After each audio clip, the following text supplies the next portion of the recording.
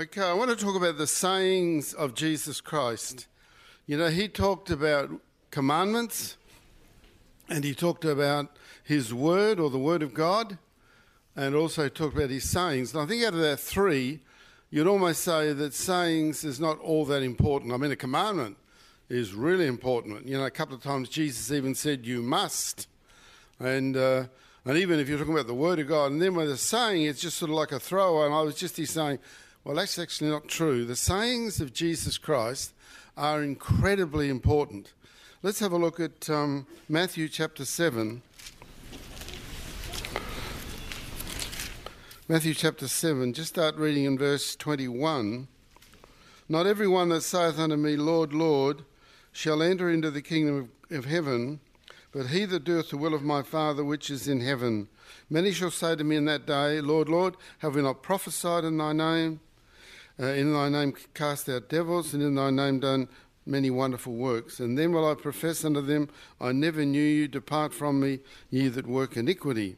I dare say the list in verse 22, you would not say is the work of iniquity. It is the work of God, the work of... But obviously in their life, they weren't living the life. So in other words, you can, like it said in a sense, in 1 Corinthians 13 about love, that you can do this and you can, speak in tongues and you can do miracles, but if you haven't got love, you're wasting your time. So it's obvious from both these scriptures you can do great things in the name of the Lord, but actually not be walking with the Lord as you should be and doing the basic and living the life particularly. And then we see in verse 24, a very famous part of the Bible. I don't remember much from my Sunday school years, but I do remember this passage. I think if anybody went to Sunday school in any of the particularly Orthodox churches, one of the most basic stories they always taught was what we're going to read here. Therefore, verse 24, whosoever heareth these sayings of mine and doeth them, I will liken him unto a wise man which built his house upon a rock. And the rain descended, and the floods came, and the winds blew and beat upon that house, and it fell not, for it was founded upon a rock. And everyone that heareth these sayings of mine and doeth them not shall be like unto a foolish man which built his house upon the sand. And the rain descended, and the flood came, and the wind blew and beat upon the house, and it fell, and great was the fall of it. So, remember in Sunday school, sort of doing little drawings. I can't remember, well, not that I'm much of an artist, but sort of the story of building a house on the rock, building a house on sand. Anybody else back years ago went to Sunday school in an Orthodox church and learnt that? Anybody? Okay, Dot didn't put her hand up. You didn't go, Dot? Put your hand up. Quite a few of the oldies here, very grey heads, all put their hand up. And yet what does it say there in verse 24? Therefore whosoever heareth these sayings of mine and doeth them. So all of a sudden you get the thought, hey, the sayings of Jesus Christ are incredibly important, but you can't do them if you don't know them. And I'm sure when I was just a kid, I had no idea of the sayings of Jesus Christ. So as you might think, well, that's just his sayings are not that important. Here it says you've got to know them, you've got to hear them, and you've got to do them. The guy that built his house on the sand, it does say that he heard them. It does say that in verse 26. And everyone that heareth these sayings of mine, but he doeth them not. So there's a lot of people out there that are still hearing the sayings of Jesus. Maybe a lot of Christian people, in inverted commas, throughout the world today. They're hearing the sayings, but we know for a fact when you quiz them, they don't do them or they don't want to do them. So the sayings of Jesus Christ are incredibly important, that you hear them, and not only do you hear them, but that you know enough of them, as it were, to, yes, let's do them. And then you're starting to build your house upon a rock. Chapter 14 of John, we actually have the list of the three things, titles, whatever the word is, three categories is the right word, of what I said before. So John 14, and verse 21. So the first one is commandments. Jesus said here, he that hath my commandments and keepeth them, He it is that loveth me. He that loveth me shall be loved of my Father, and I will love him and will manifest myself to him. So, as I said, when you hear the word commandment, hey, I've got to do it. If you're in the forces and the officer gives a commandment or a command, you do it. Because you know that you've got to, in the forces, that's how it is. Verse 23, Jesus answered and said unto him, If a man love me, he will keep my words, and my Father will love him, and we will come unto him and make our abode with him. So, verse 21, all important commandments. Verse 23, you've got to listen to my words. Then we see in verse 24, He that loveth me not keepeth not my sayings, and the word which ye hear is not mine, but the Father's which sent me. So he sort of breaks it down into three categories, but all of them are important. But it is interesting again that the last one he said was just the sayings of Jesus, but he said, those who don't love me don't keep them. Bit similar to what we read there in Matthew. He that keepeth not my sayings, the word is mine, and so on. They don't love the Lord by that. It's a proof, by the way, a simple proof of whether you love Jesus. You can talk till the cows come home how much you love Jesus in word, doesn't ever equal in deed. So it's no good you saying to me or anybody else, oh, I love Jesus. And then we quote Mark 16, verse 16, he that believeth and is baptized shall be saved. And you say, oh, I don't think baptism's important. All of a sudden, one of the, I would almost list that in the commandment level, saying, if you I don't mind, it's just as important, you know. But so people, it's easy, lip service is the word, isn't it? To give lip service of how much you love God. The real test is when you hear the word of God, you're motivated by the word of God, that you want to do it.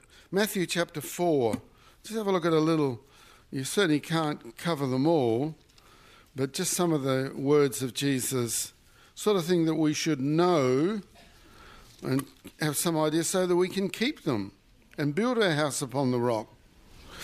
Talking about commandments, of course, the two biggest commandments are not in the 10 Commandments. They're in other parts of the Old Testament commandment, but not actually in the 10 Commandments, which everybody would say is the most important commandments. One is you've got to love the Lord your God with everything you've got, your heart, your mind, your soul, your being, your whole being. You've got to love God. That's number one. And number two, you've got to love your neighbour as yourself. They're in the Old Testament, and he quoted them from the Old Testament, but they're not actually part of the 10 Commandments. So there we see that they're sort of God's commandments, but now in New Testament, Jesus wanted to say, if you keep these two, you'll keep all the law. So knowing these sort of basic commandments is fundamental to our walk with the Lord, but now we're thinking about many of the other things that he said. So Matthew 4, just there in verse 4, but he answered and said, it is written, man shall not live by bread alone, but by every word that proceedeth out of the mouth of God. I'll put this part in here because I'll just read the other two, which are pretty well known anyhow. Verse 7, it is written again, thou shalt not tempt the Lord thy God. And verse 10, get thee hence, Satan, for it is written, thou shalt worship the Lord thy God, and him only shalt thou worship. So what he's doing here is you could say they're the sayings of Jesus, but they really are the sayings of God. Maybe the two great commandments are too, and I think about it. These are the sayings of God, and he's repeating them, saying, but God said this and God said that. And of course the devil misquoted God, as you'd expect the devil to do, put the wrong slant on it. You should deliberately do something dangerous so that God can protect you. And he said, no, you shouldn't do that. You never do it deliberately. If there's something comes upon you by accident, then we can hopefully lean back on God and he will look after us. In chapter 5, just there in verse 16, let your light so shine before men that they may see your good works and glorify your Father which is in heaven. I'm not really saying this would be a commandment of the Lord. You might just say it's some really good sound advice, but it's certainly one of his sayings. And his saying is here, make sure you don't hide your light. You let it shine. Down there in verse 43, you have heard that it hath been said, thou shalt love thy neighbour and hate thy enemy. But I say unto you, love your enemies, Bless them that curse you, do good unto them that hate you, and pray for them which despitefully use you, persecute you. So here's a couple of pretty important sayings of the Lord. Very important. He's sort of looking at it differently from the New Testament as they did in the Old Testament. It was actually God that told them to go in and slaughter their enemies, literally, in the Old Testament. When we come to the New Testament, he said, hey, we're not doing that anymore. Like John and James, when they want to call down fire on the Samaritans, the Lord said, no, we don't do that anymore. We're of another spirit. We're not here to kill people. We're here to save people.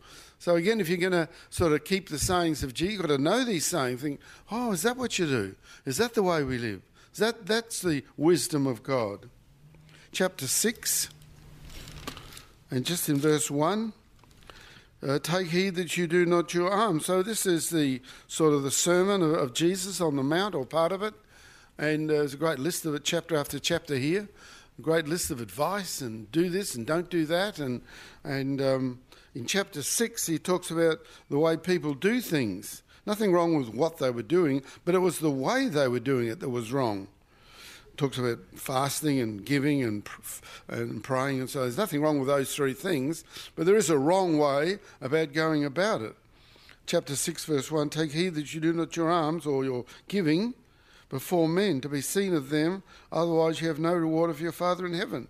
I mean, it's the natural sort of instinct of all of us is when we do something good, we want to tell others about it, so they give us a little thing called a pat on the back. Oh, aren't you good? You're such a good person, you gave that, and you're a great faster. Yeah, you're a good person. He said, okay, good, you got your reward, but you won't get any from me, God says, you know. You look for the reward of man, well, you got the reward of man. But he said, when you do something like that, do it as secretly, in a sense, as you can. In a sense, almost like the more secretively, just between God and you that you do it, the more God will bless you. And just there in verse 6, or verse 5, but when thou prayest, thou shalt not be as the hypocrites are, for they love to pray standing in the synagogues and in the corners of the street, that they may be seen of men. Verily I say unto you, they have their reward. But thou, when thou prayest, enter into thy closet. When thou hast shut thy door, pray to the Father which is in secret, and thy Father which seeth in secret shall reward thee openly. So what the Lord's doing here is he's looking at the way religious people were going on about things that they thought was pleasing to God. But they were starting to really move away from what he meant. He had nothing against people giving. He had nothing against people praying. He had nothing against people fasting. But he's just saying, hey, the way you're going about it is not what I had in mind. So there's good advice to us.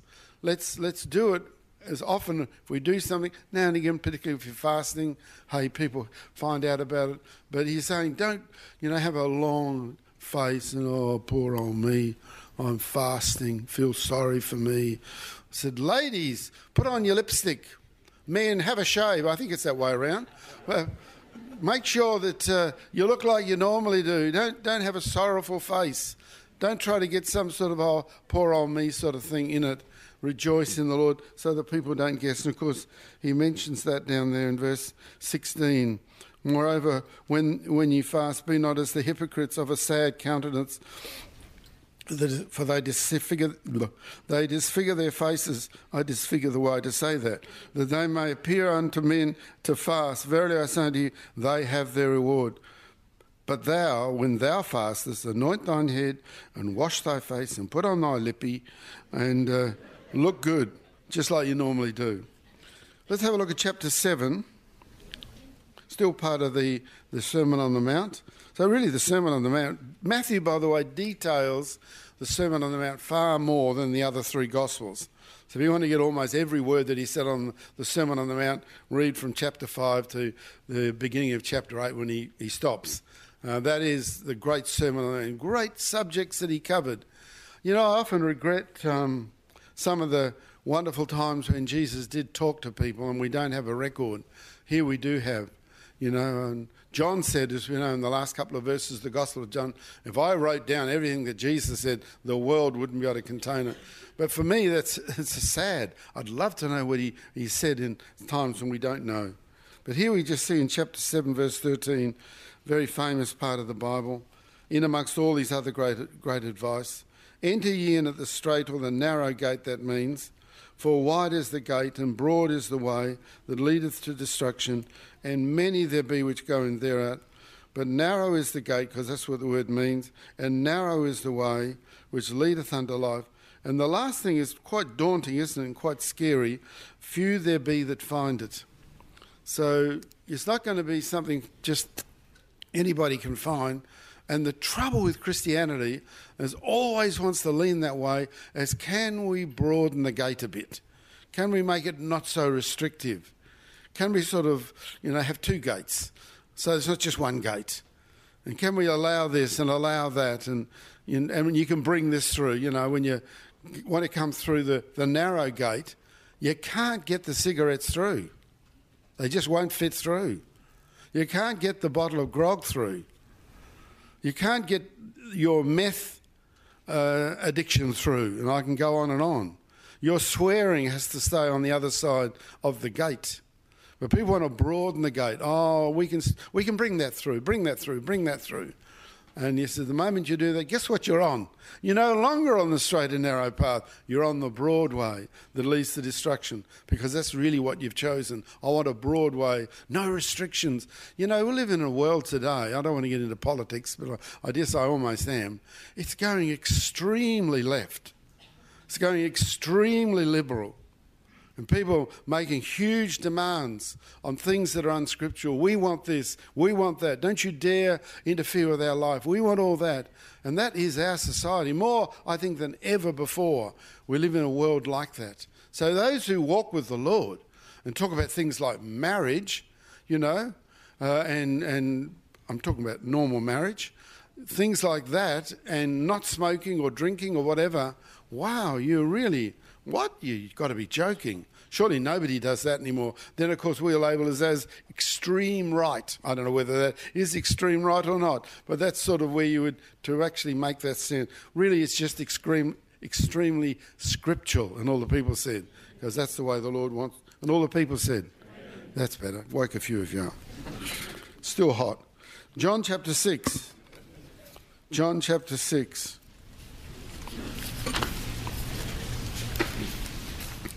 Now and again, as it brings out in this chapter, there are a few things of his sayings that are hard to sort of come to grips with. We often turn to this chapter because of that.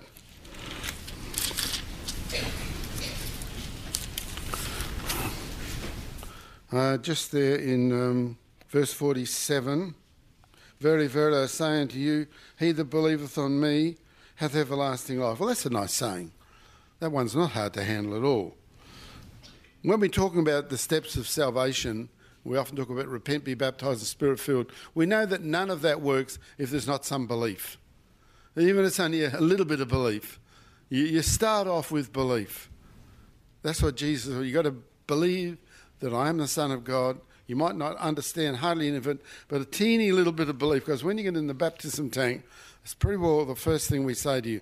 Do you believe? They're the first words that we ask you. Do you believe? And then we'll say things like that Jesus Christ is the Son of God. Do you believe that he died on the cross for your sin? Do you believe that he'll fill you with, and so on? So we're asking that word believe, believe, believe. So belief is incredibly important. We won't get anywhere in Christianity without it. Now and again you have people say, oh, I don't believe this, oh, I don't believe in miracles. Okay. You've said that, you don't believe in miracles. Guess what? You'll never see any miracles.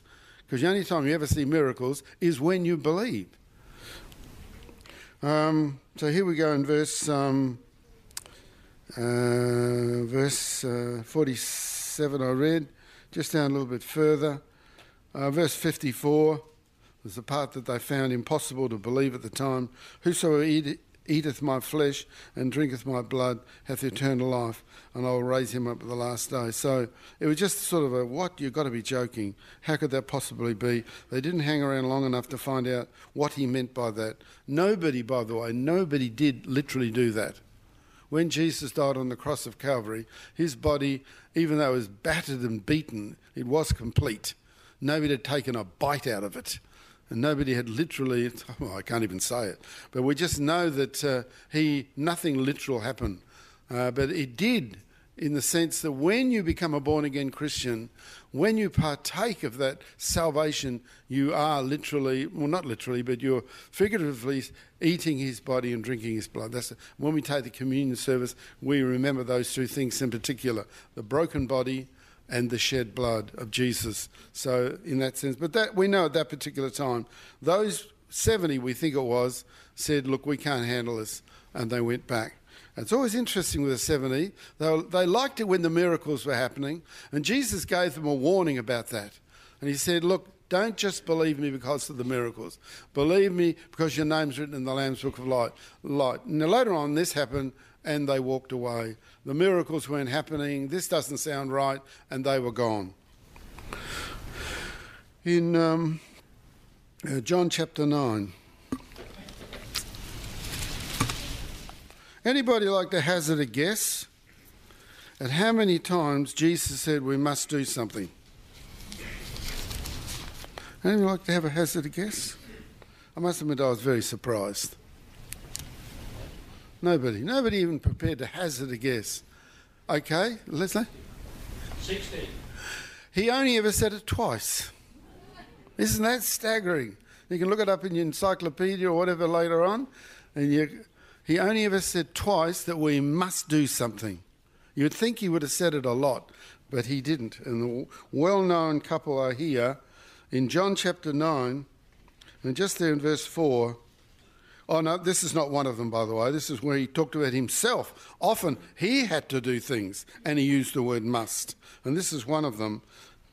John 9, verse 4, I must work the works of him that sent me, while it is day, the night cometh, when no man can work. So there, he often had a must in his life, and the ones that we very well know, of course, is John 3,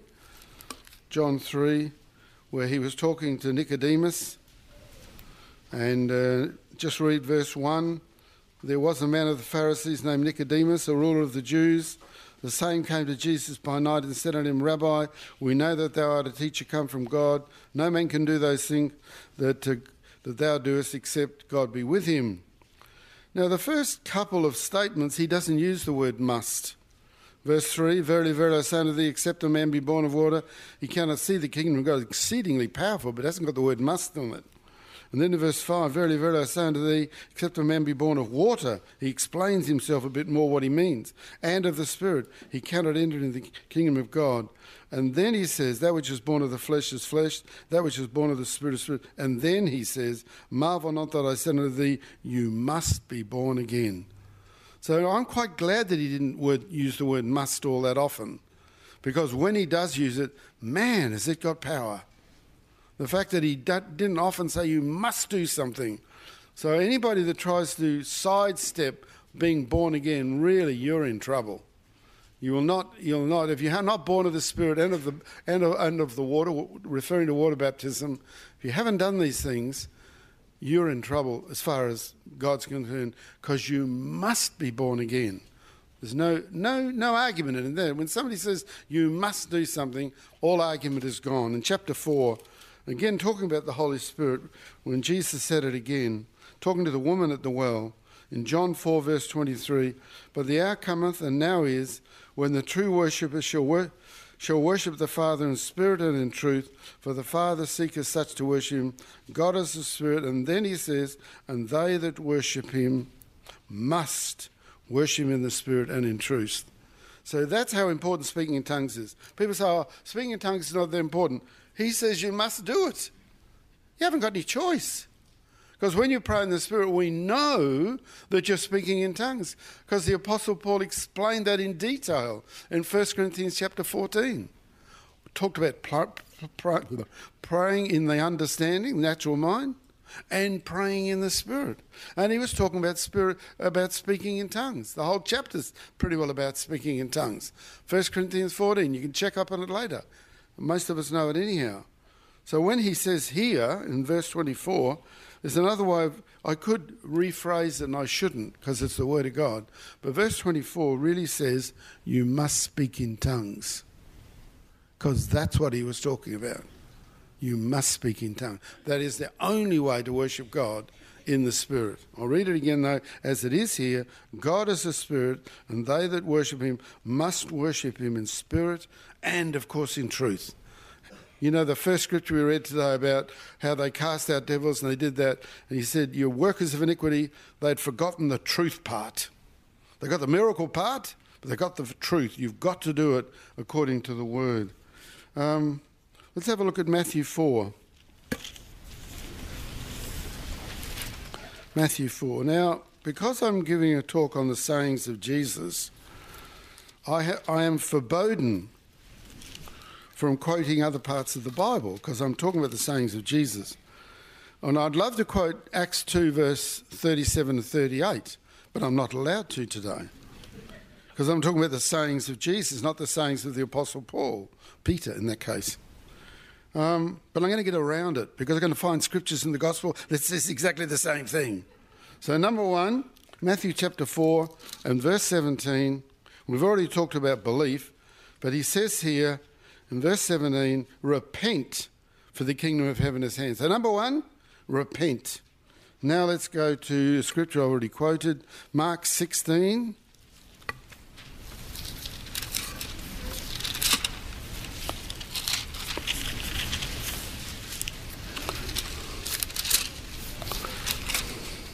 It's always a very special part of the Bible for me. It was the first scripture that I ever had shown to me by a spirit-filled person, the person who witnessed to us, the wonderful Mark 16, the most contentious passage in the Bible, most probably.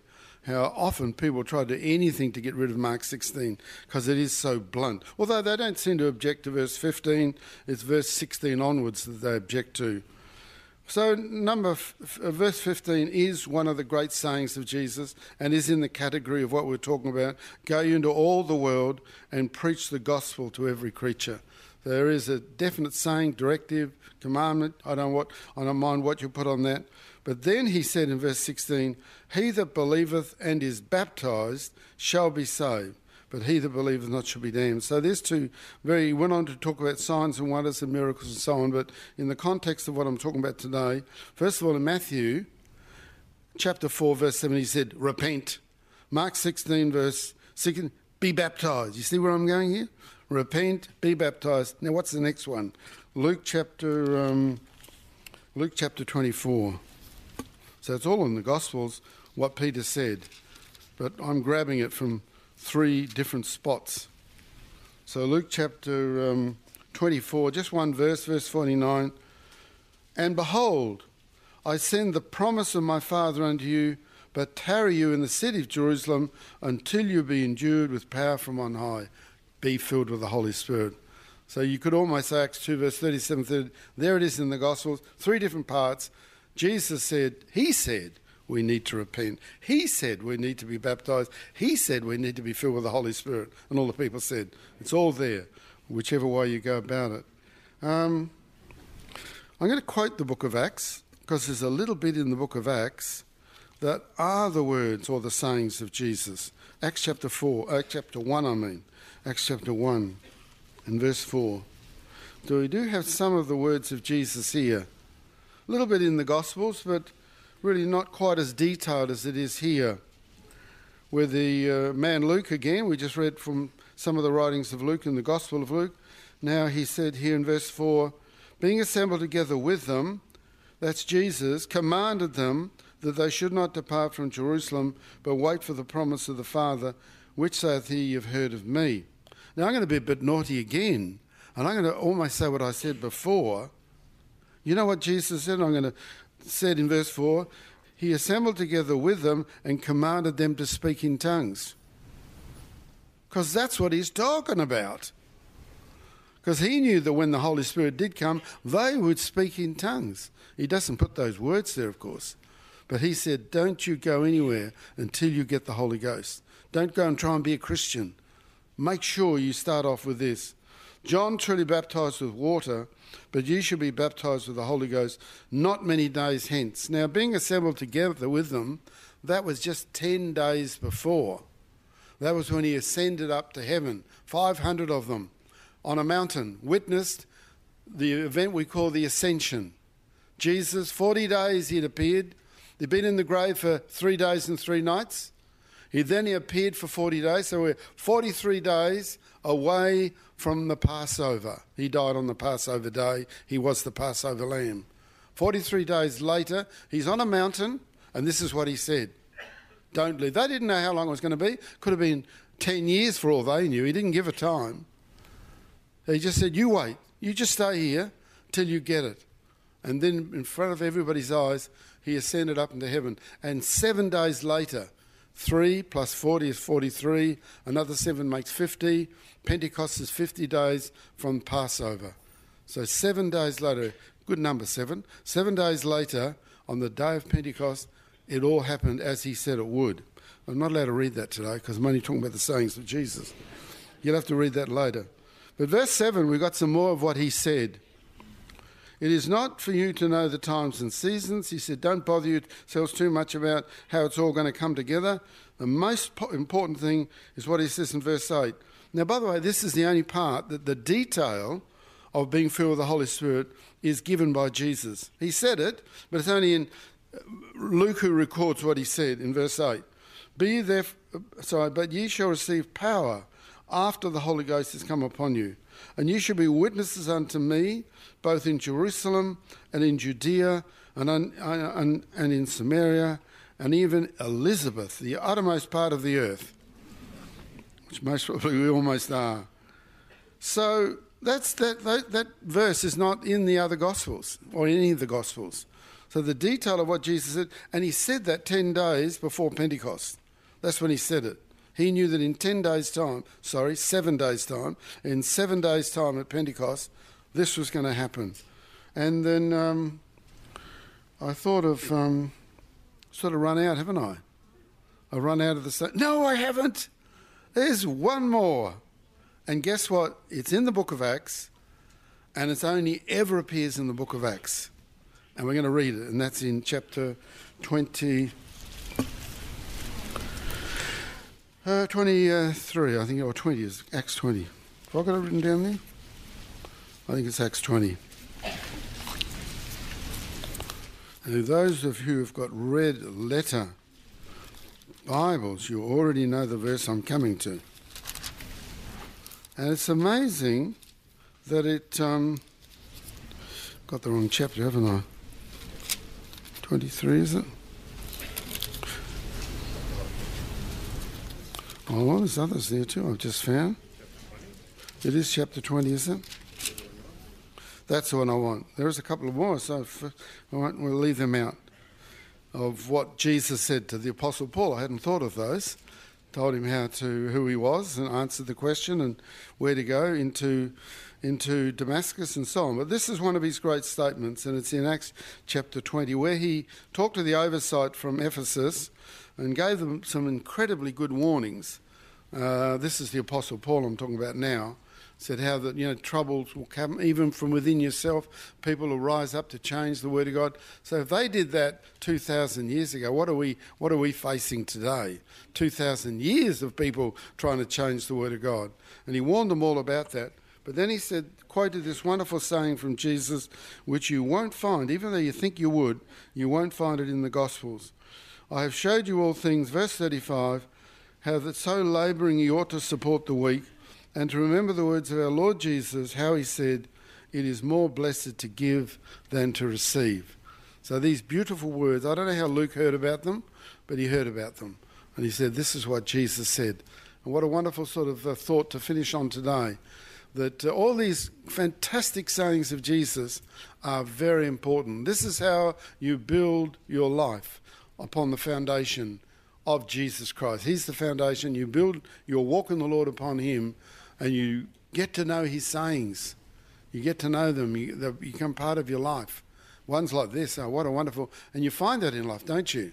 If you sort of gimme, you end up not being all that happy because you want everybody to give to you. But if you suddenly turn that around...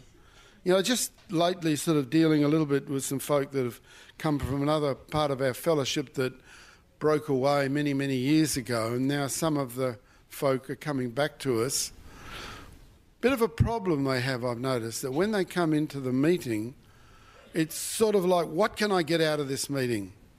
How accurate is this meeting? And they sit there in judgment, sort of, and you're sort of trying to help them, and you realise that, they're only there for themselves. They're not there to contribute. What can we do for them? And if we don't quite perform, they don't go any further with it. But they've come in with the wrong attitude.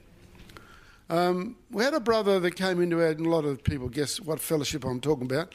A lot of people came into the Geelong Assembly over the last few years from a group in Geelong that we used to be part of 46 years ago. And one of the brothers, I'd like to really just give his testimony briefly in closing. And his name was Barry Henderson. Hear Lorraine, what Lorraine just said there. When Lorraine was just about to study, or was at the point of studying to be a school teacher, Barry and his wife Jan got married, and they only just got married. And they offered board to Lorraine because she was where they were and where she wanted to study. They lived out normally on a farm. And Lorraine knocked them back because she thought they've only just got married. Well, the last thing they want is a boarder.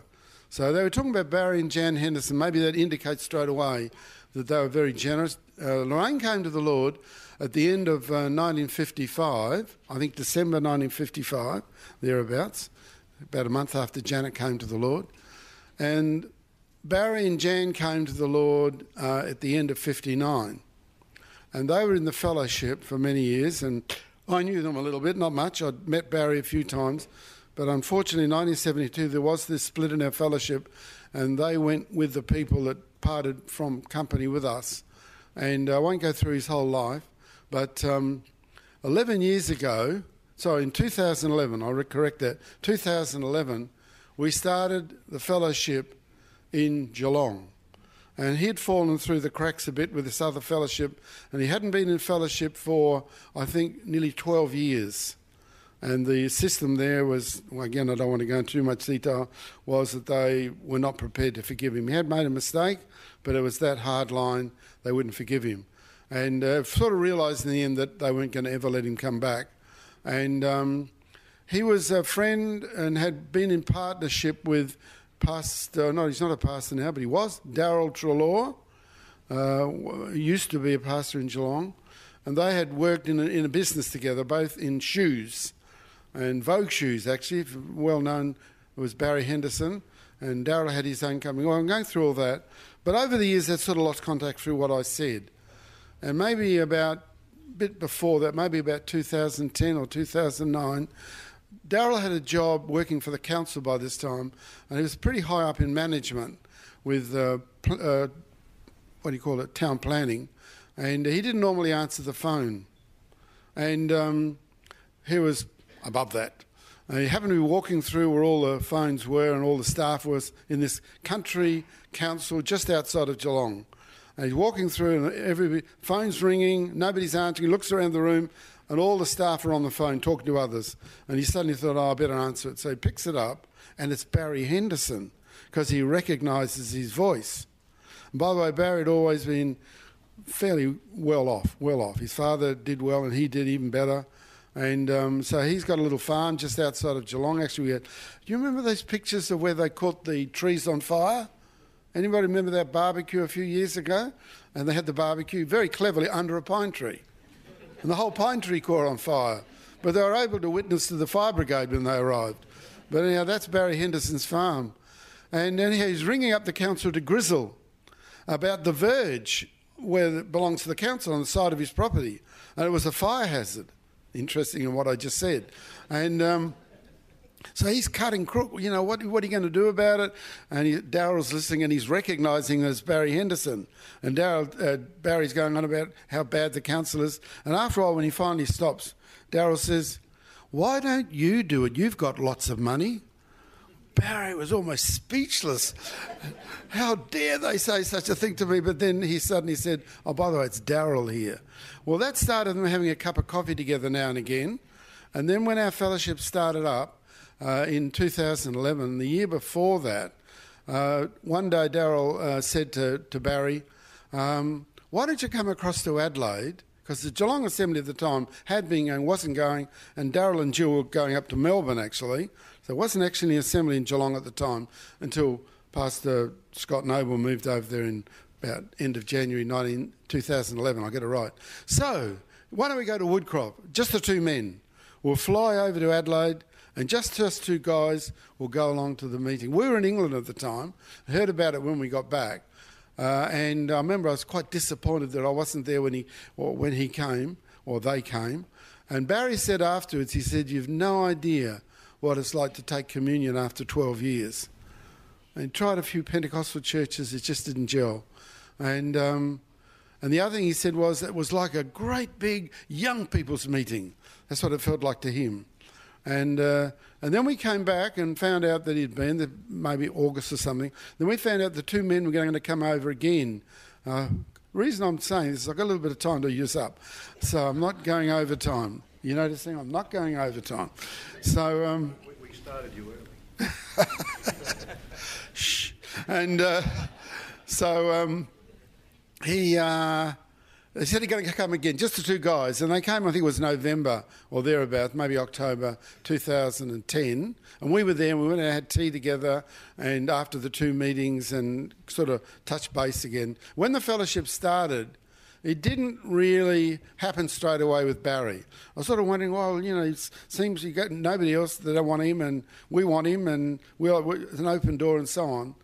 And he didn't come for a couple of months. And then I think it was about March 2011, one Sunday, he'd had a few excuses, taking his granddaughter up to a play in Melbourne or something, a few things. All his excuses had run out. And Jan was actually pushing, even though she was still with the other group, she was pushing for him to come with us. And he was sitting on the edge of the bed and he said to her, "Well, we've never ever done anything like this before. We've always done everything together.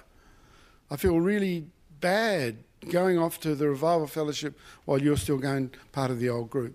And she just said, "Go. You need it. Go." And he did. And for 6 years, he already had leukemia. He'd had leukemia for about 3 or 4 years in his early 70s. And he'd been controlled with modern drugs. And so I think he's about 77 at this point. And he's okay. Some weeks he's like, unfortunately, many people here today can relate to what I'm saying, was okay, and other times he wasn't. And he came into our fellowship in March, that day when Jan said, "Go." And he just hit the ground running. He never ever came like, "What can you give to me?" He immediately hit the ground saying, "What can I give to the fellowship?" And he loved Bible prophecy. He knew the British Israel doctrine and all that to do with historic interpretation of Bible prophecy. He knew all that and he loved all that. And he was the oldest person in the assembly by far. They're mainly young people, a lot of young couples from Woodcroft. Woodcroft have gone over there and so on. And here's this older man in his late 70s. And for 6 years until he died, he gave and gave. In actual fact, they miss him greatly. He died towards the end of last year and he died in the Lord, which was great. So I'm finished. I'm out of here. Goodbye.